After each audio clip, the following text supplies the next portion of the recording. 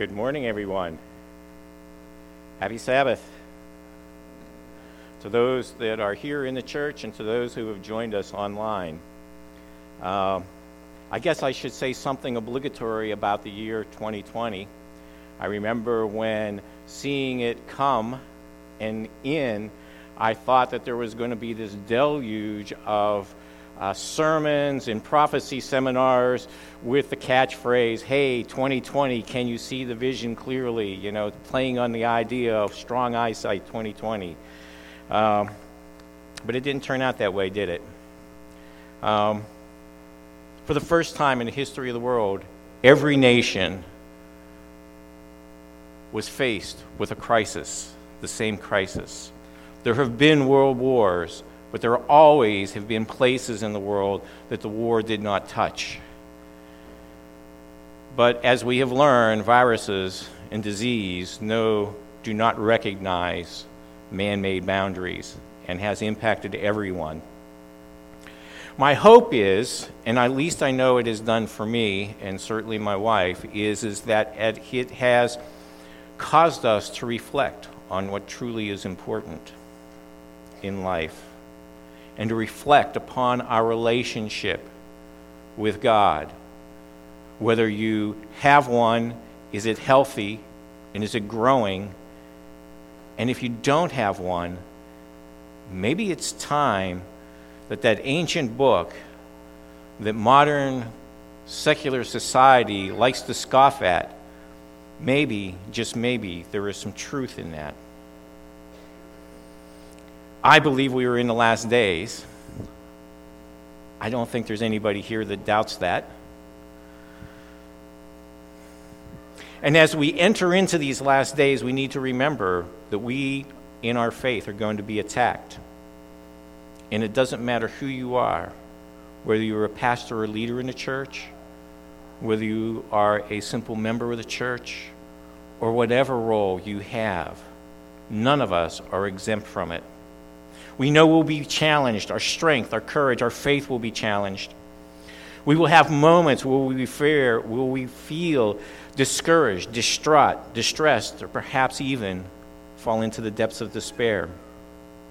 We may even come into the point of our lives that we might feel that God has left us, that He has abandoned us, that He has left us orphans.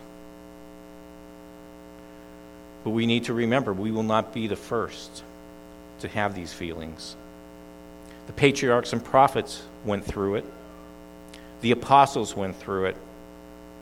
And even our Lord and Savior Jesus went through it. And that should give us and remind us and give us hope that God has not left us orphans. He has not abandoned us. He has not left us alone. And we are fortunate in this country, because there are some countries that still do not have access to the Bible, but we have stories of those who have endured that can help us and encourage us in faith. Today, we're going to look at one of those such stories. I've entitled today's sermon, Faith of Nehemiah. And for my opening prayer, I think it's wonderful that the book of Nehemiah actually opens up with prayer. So before we dig into the word that the Lord has given us, the word of encouragement, bow your heads as I read Nehemiah's prayer and meditate it and make it your own. And Nehemiah said this, I beseech thee, Lord, God of heaven, the great and terrible God that keeps covenant and mercy for them that love him and observe his commandments. Let thine eye now be attentive and thine eyes be open, and may you hear the prayer of thy servant. Hear our prayer. Hear my prayer, Lord, which I pray thee before thee now, day and night, for the children of Israel thy servant, and confess the sins of the children of Israel, which we have sinned against thee, both I and my father's house have sinned. We have dealt corruptly against thee, and have not kept thy commandments, nor thy statutes, nor judgments, nor the commandments of thy servant Moses. Remember, I beseech thee, the word that I commandest thou servant Moses, saying, if you transgress, I will scatter you abroad amongst the nations. But he doesn't leave us orphans. But if you return to me and keep my commandments and do them, though you were cast out unto the uttermost part of the heaven, Yet will I gather thee from thence, and bring you unto the place that I have chosen to set up my name there. Now these are the servants and the people whom hast redeemed by the great power and by your strong hand. O Lord, I beseech thee, let now thine ear be attentive to the prayer of thy servant and to the prayer of thy servants, who desire to fear thy name and prosper. I pray thee, thy servant this day, grant all of us mercy, wherever we are, in the sight of this man, for I am the king's cupbearer. We did a few quarterlies back, went through Nehemiah and Ezra, and we saw how God was able to work through these two men of faith. And typically when we think of Nehemiah, we think of the man who restored the breach. The repairers of the breach is how he is almost always referred to. But it was his faith that got him through that. Too often we think of this and we forget how it was that Nehemiah, who when we look at Nehemiah, who was he? He did not come from some royal line. He did not come from some lineage of Aaron in the priesthood. He was not a Levitical priest. He was what we would refer to as a common man. But yet this man who was a common man was slave in a foreign land. But I want you to think about this. His character was such that the very king who he was slave to entrusted him to be his cupbearer. Now we may sit back and think that, well, cupbearer, what's the big deal about that? Remember the time that he lived in.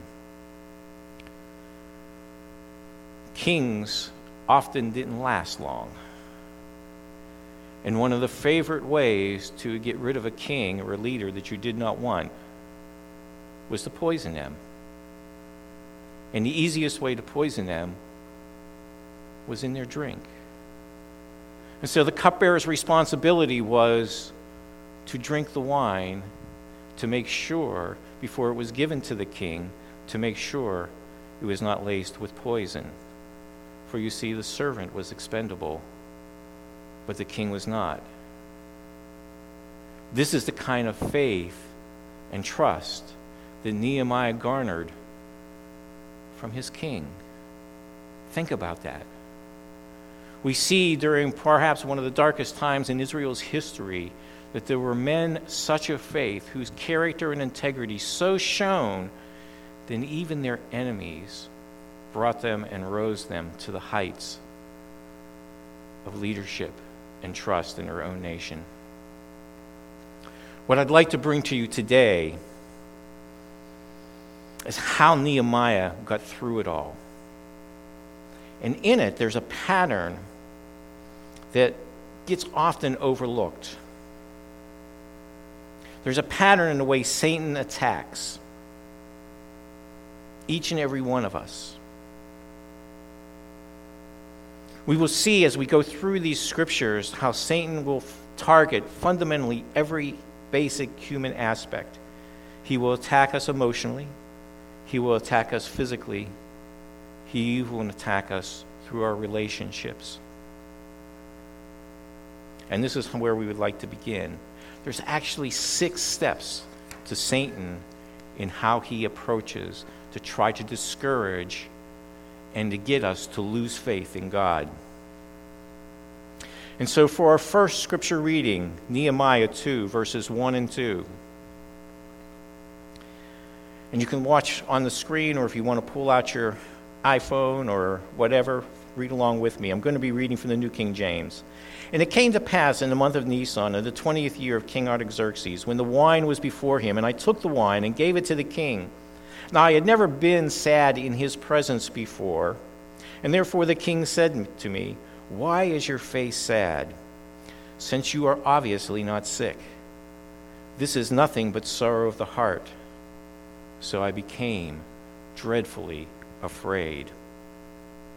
Notice the relationship between Artaxerxes the king and his servant. That he was able to tell the disposition of Nehemiah, that he was so close to him that not only could he could see that it was not simply he was down, he was depressed, something was bothering him, but he realized and recognized that this was not caused by physical illness.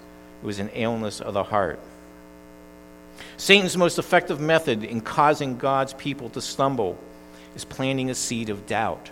Remember the situation for Nehemiah. They are supposed to be God's chosen people, and yet they are in captivity. And despite the captivity, God had promised that they would be restored, that they would go back to Jerusalem and rebuild again the temple and the city. But things were not going as planned, or so it appeared to Nehemiah. It seemed like the promises that God had given were not coming fruitful. He was hearing that there was nothing going on, that the work of the temple, the work of the walls, and rebuilding the city was not happening as God promised. And this troubled him. This is what Satan does. Can we trust the promises of God? God promised that this would be restored, and yet it does not seem to be happening. This is perhaps Satan's most effective ways. He did it with Eve, casting doubt. Did God say, really? Did he really say, you shall die if you eat from the tree? He did it with Abraham, the man we call the man of faith, the father of faith. Did God really say that you'll have a child from your own loins? He even tried it with Christ himself, did he not? If you are the Son of God, turn these stones into bread. How did Nehemiah respond? What lesson can we learn from him? Well, I just read the prayer, the opening prayer. This is what Nehemiah did. He prayed and he turned to the only person who can truly solve any problem we have, to God himself. So he first sought the counsel of God. But he didn't stop there. He was not afraid to share his burden with trusted friends. Imagine a slave trusting his king that ruled over him. He used trusting relationships. Proverbs tells us, where there is no counsel, the people fail, but in a multitude of counselors there is safety. The way of the fool is right in his own eyes, but he who heeds counsel is wise. And the Lord is far from the wicked, but he hears the prayer of the righteousness. Satan's first way to attack our faith is through grief, fear, and planting the seed of doubt. If that doesn't get us, he then ups the ante, so to speak. Nehemiah 2, verse 19. But when Sanballat the Horonite, Tobiah the Ammonite official, and Geshem the Arab heard of it, they did what? They laughed at us and despised us. Laughter and scorn. How many times have we been around other people, non-believers, and they may have mocked Christians? Or maybe you're around people who are slight believers and they joke and make maybe an off-color joke, and we kind of shrink from our faith because we don't want to stand out like a sore thumb. Laughter and scorn. Remember, it got Peter. But Nehemiah responds in a powerful way.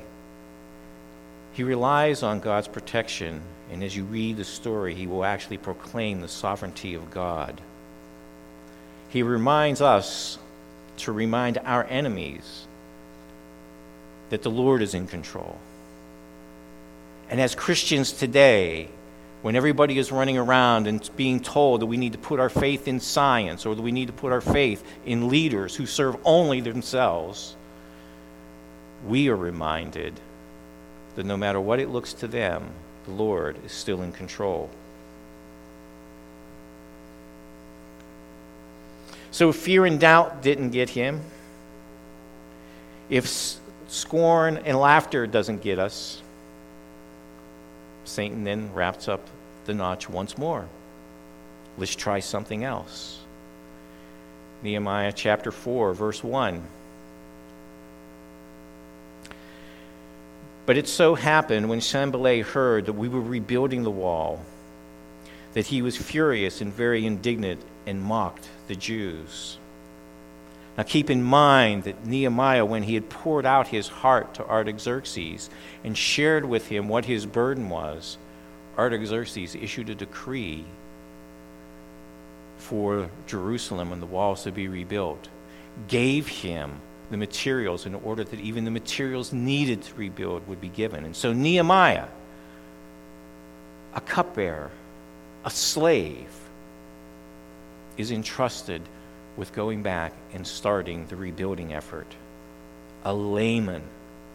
Do you not understand that it does not take someone who is trained and gone off to theology school or gone to the right schools or has the right pedigree, you've been in the church, the fifth generation or whatever.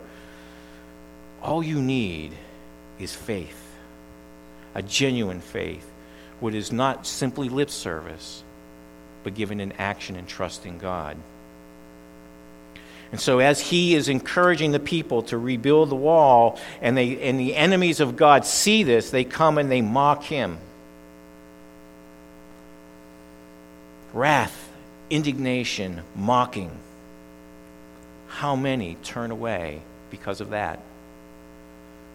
Jesus gave a parable dealing with that, did he not? The sower of the seeds, or the one seed that falls on the rock, that when trials come, they wither away because they are not grounded. Nehemiah reminds us that when wrath, indignation, and mocking comes our way, God has set up watchmen to remind us and to warn us about the approach of our enemies. And he reminds us what our enemies intend to do to us. And what they do to us, they do to God. Have faith in him. If that does not discourage people and turn people away from their faith, Satan ratchets it up one more notch.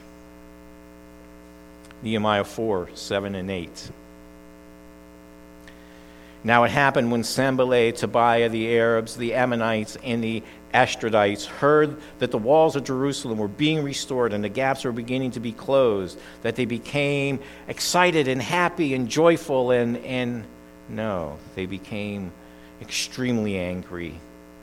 And all of them conspired together to come and attack Jerusalem and create confusion.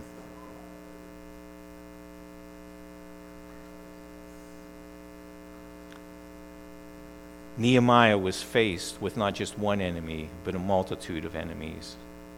It would have looked like the world was against him, that all of the enemies of God have conspired and joined together to stop the work of God. But as you read the story, you realize that this did not stop Nehemiah. In fact, when the threat of physical violence came and open opposition and force was going to be used, and remember, God's kingdom is a kingdom of love. His kingdom is based on free will, a giving of the heart, our response to him the same way a parent and a child should in a healthy relationship. The relationship between the man and the wife should be the way it was always intended.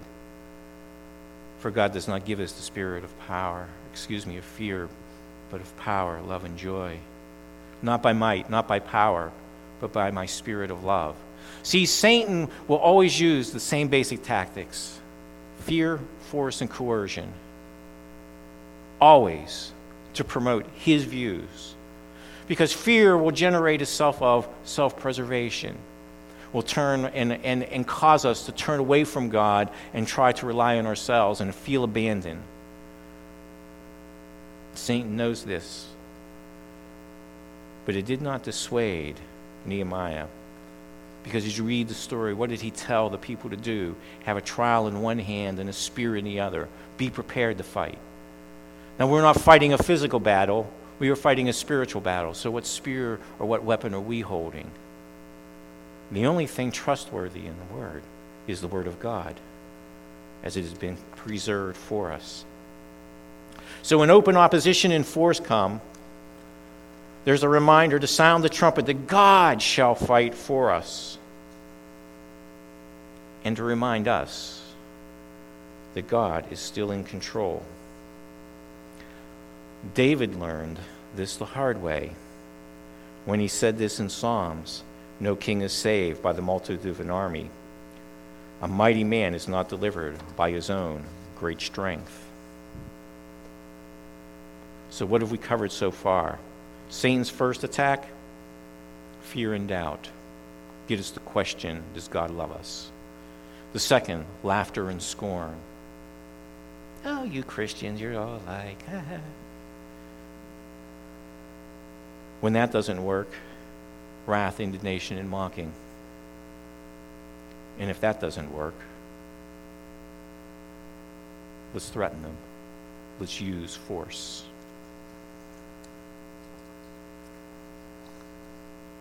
But now, I'm going to say something that may surprise people, because if you've made it through all of those four, Satan isn't done. And I believe the real danger now begins. Remember, Jesus said that in the days that we are now in, the signs and wonders would be such that even who? The very elect could be deceived, if such a thing was possible. That's you, me, everyone who is surrendered to Christ. It is said in the 1970s ushered in the information age. Well, I will say that the last year ushered in the misinformation age, coming from every direction. Even within the church, regardless of denomination. And so what does Satan do next? Nehemiah 6, 1 through 4. Now it happened when Sanballat, Tobiah, Geshem, and the Arab, and the rest of our enemies heard that I had rebuilt the wall. They were now successful in completing it, and that there were no breaks left in it, though at the time I had not yet hung the doors and the gates. The Sanballat and Geshem sent to me, saying, what? Come, let us meet together among the villages in the plain of Ono. But notice what's going on in Nehemiah's mind. But they thought to do me harm. So I sent a messenger to them, saying, I am doing a great work, so that I cannot come down. Why should the work cease while I leave it and go down to you? And they sent this message to me, not once, not twice, not 3 times, but 4 times. And I answered them each time in the same manner. Nehemiah refused to parley with his enemies. And I want to dwell on this particular item, this method of attack. Because if you haven't started to piece things together yet, if you have a basic knowledge of the Christian faith, you will know that the first 4 steps that we have gone through, the Christian world has experienced. Remember that John wrote in his letters that the spirit of Antichrist that you have heard coming has already come into the world. By the time you get into the 3rd century, Christianity had been infected with Greek philosophy. The teaching of immortality of the soul came through the doctrines of Plato, But it didn't stop there. It was brought into the church by a converted Christian, a Greek named Tertullian. And he brought this idea of immortality of the soul, and in it, what I believe to be probably perhaps the number one reason most people reject God is his false teaching that if the soul is immortal, then the lost, as well as the saved, live for eternity. And if the lost live for eternity, but they're not with God, where are they?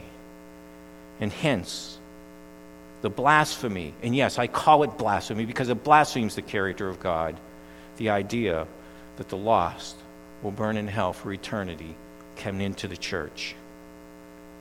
And as the church kept going steeper and steeper and steeper into apostasy, as the Apostle Paul prophesied, that there would be a degradation of apostasy, where did the violence come from? No longer was it from the Romans.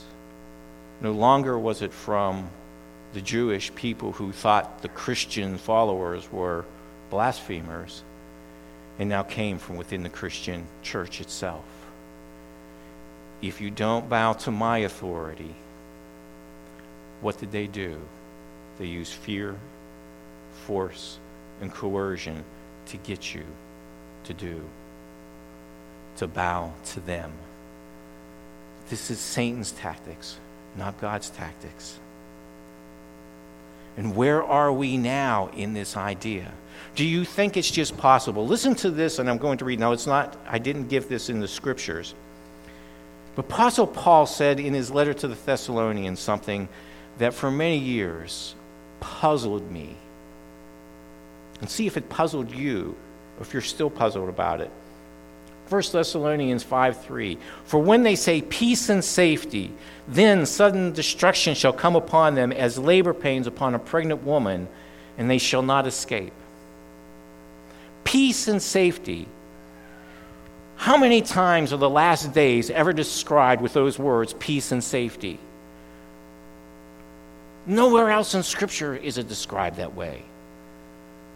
It is always described as a great tribulation. Jesus himself said that the signs and wonders that would occur during this time, during this age, would be such that even the very elect could be deceived. So what is Paul thinking? Is Paul out of his mind? Peace and safety. But remember, there are patterns and stories that were preserved for us in the Old Testament that God later uses to say, the details might not be exactly the same, but when you step back and look at the outline, the pattern is the same.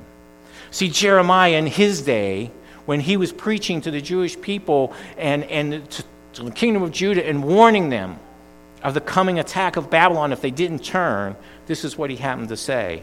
Jeremiah 6, and I found my answer. Hopefully it's your answer too. Jeremiah 6:14.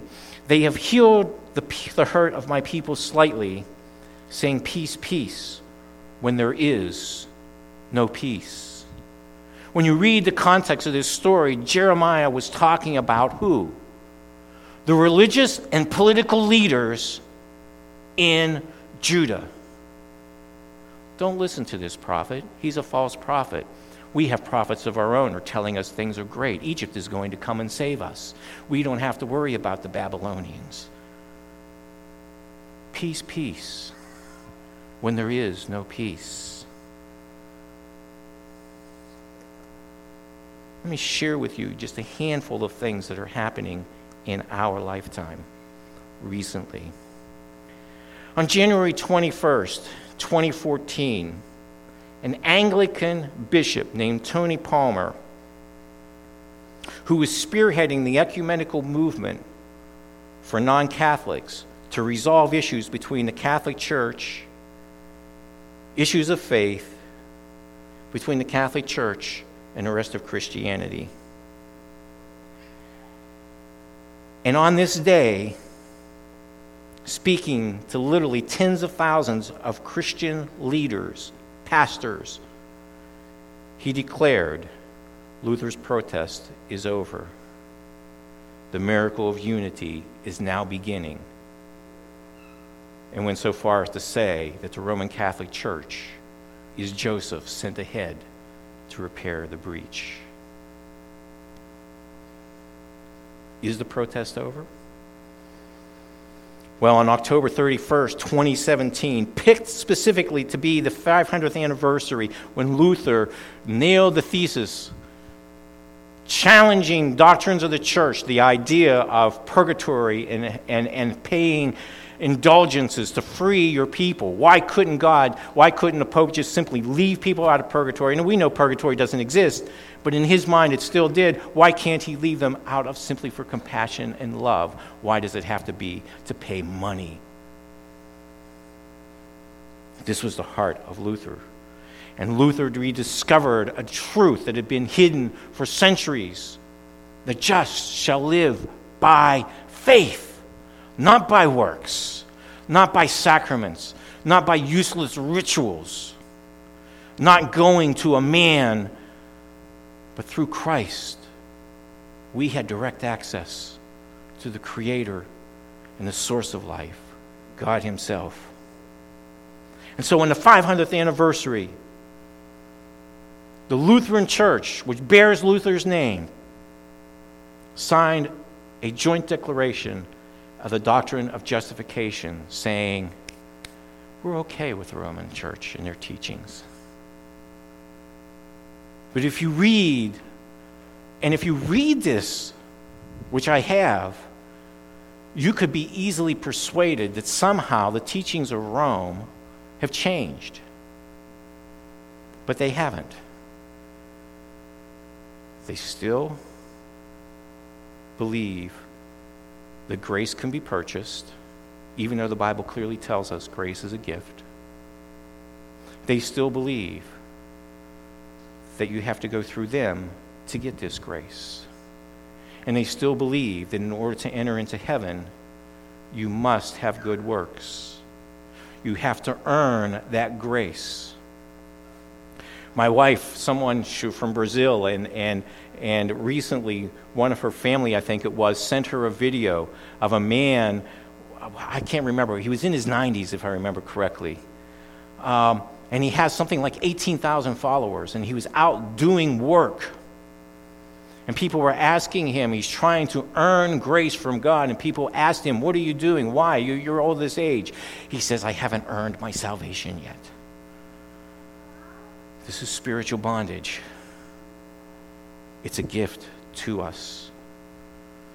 Rome has not changed in principle. Its tactics have.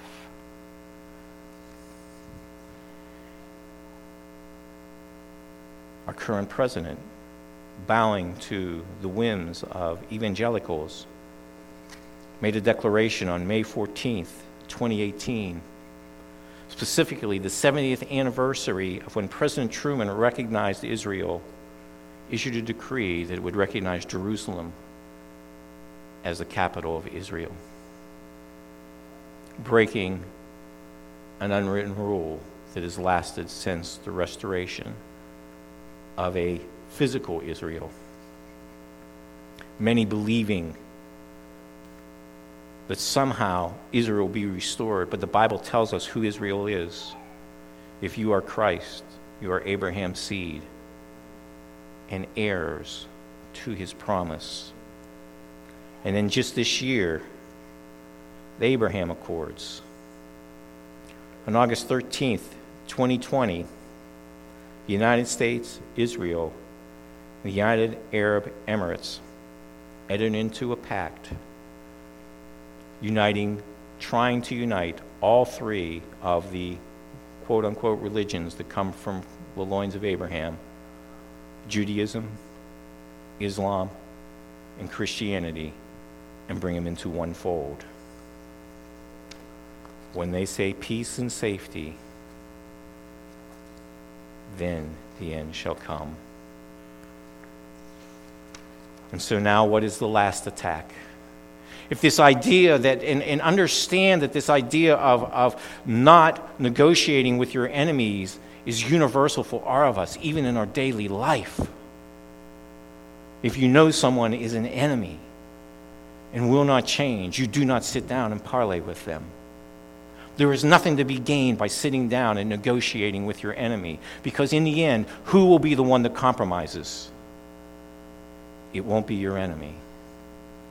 And so we come to the last, Nehemiah 6:10 through 13.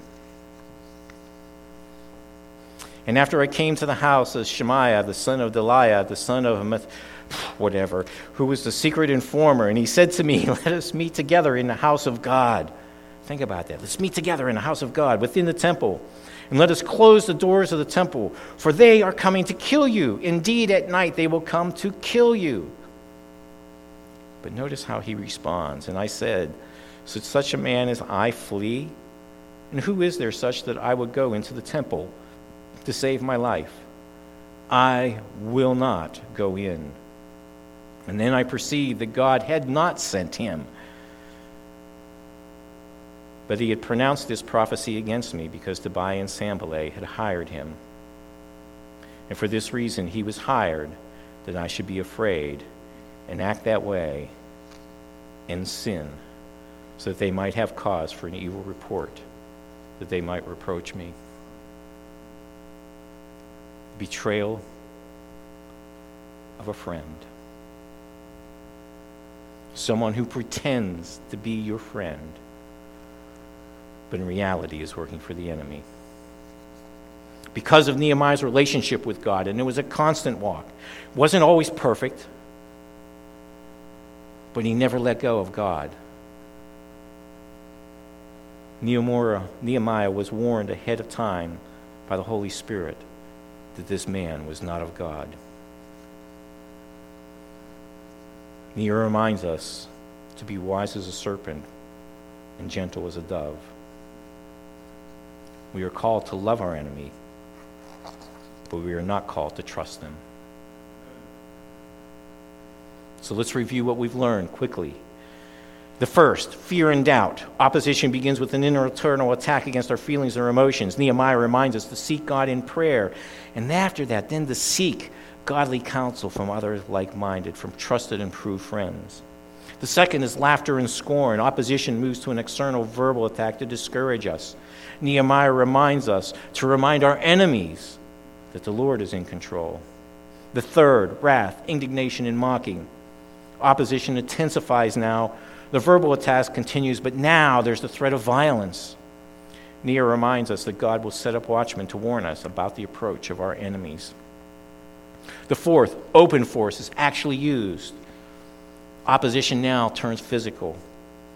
He reminds us to sound the trumpet, for God himself will fight for us. And then I believe the real danger begins. The invitation to conference, to sit down with your enemies. Opposition changes to a false demonstration of goodwill. Nehemiah reminds us to refuse to parley with our enemies. And then finally, false friends. Opposition becomes personal, relational, danger from those whom we trust. Jesus himself warned us that in the end days, our own family could be our enemies. That means even someone in this church could be your enemy, not knowing. Pray. We were reminded to be wise as a serpent, gentle as a dove, to love thy enemy, but to never trust them. And I'm going to end on this. It is said that we have a Savior who is not separated from our infirmities. Well, God knows from beginning to end and knows the consequences of sin. We have the faith that Jesus himself went through everything that could possibly come our way. And if we understand properly his temptations and the burden that was placed on him was infinitely greater than you and I can ever conceive. Because it wasn't simply the salvation of man. It was the future of the entire universe was on him. Because remember that the rebellion began in heaven. And so, if you haven't quite put some of the pieces together, Jesus' last 24 hours actually follow that exact same pattern that I just described to you that Nehemiah went through, but only his journey was in reverse. For you see, Judas betrayed Jesus, the betrayal of a trusted friend. He was then brought to trial and invited to speak with his enemies. Tell us, are you the Son of God? Are you the Christ? Are you the living God? To reason with his enemies, but he knew their hearts and knew matter, and so he remained silent. And when that didn't do it, they beat him, spit on him, whipped him, and nailed him to the cross, using open force. And while he was on the cross, Jesus was mocked, ridiculed, scorned, and laughed at. The same way, 4 times when Nehemiah was on the wall, asked by his enemies to come down, there were 4 groups of people that mocked Jesus and tempted him to come down. The centurions, the thieves on the cross, the passerbyers, and the religious leaders all said, if you are the Son of God, come down and show us. And finally, when Christ felt the whole entire burden of the entire sin of the world, past, present, future, rested upon him as the sin bearer, Jesus, who became a curse for us, he could feel the wrath of God being poured out upon him. The separation. For all eternity, he has had a love relationship with the Father and the Holy Spirit that can't be described. How do we feel when we are torn away from our loved ones that we've known just for a few short years, and our love is imperfect? Our love is usually conditional on how, but this is unconditional, self-sacrificing love. Imagine what Jesus felt, being ripped apart. As all of that came down, the darkness came upon him. And he uttered those words, Eloi, Eloi, lama sabachthani. My God, why have you forsaken me? But Christ wasn't forsaken. We aren't forsaken. So no matter what, 2020 was a horrible year. If we were not directly impacted, we were some of the few blessed. But I doubt that there is anyone here, even speaking and that are listening, that have not had themselves suffered, whether it economic loss or perhaps the loss of a loved one, whether to COVID or even to some of the worst, someone taking their own life, and everything that happens in between. It is people like Nehemiah that we can look back to and know that we are not orphans. The one true God has not forsaken us, and that his promises that he gave are still everlasting and are for you and I and everyone who will respond to his voice. Amen.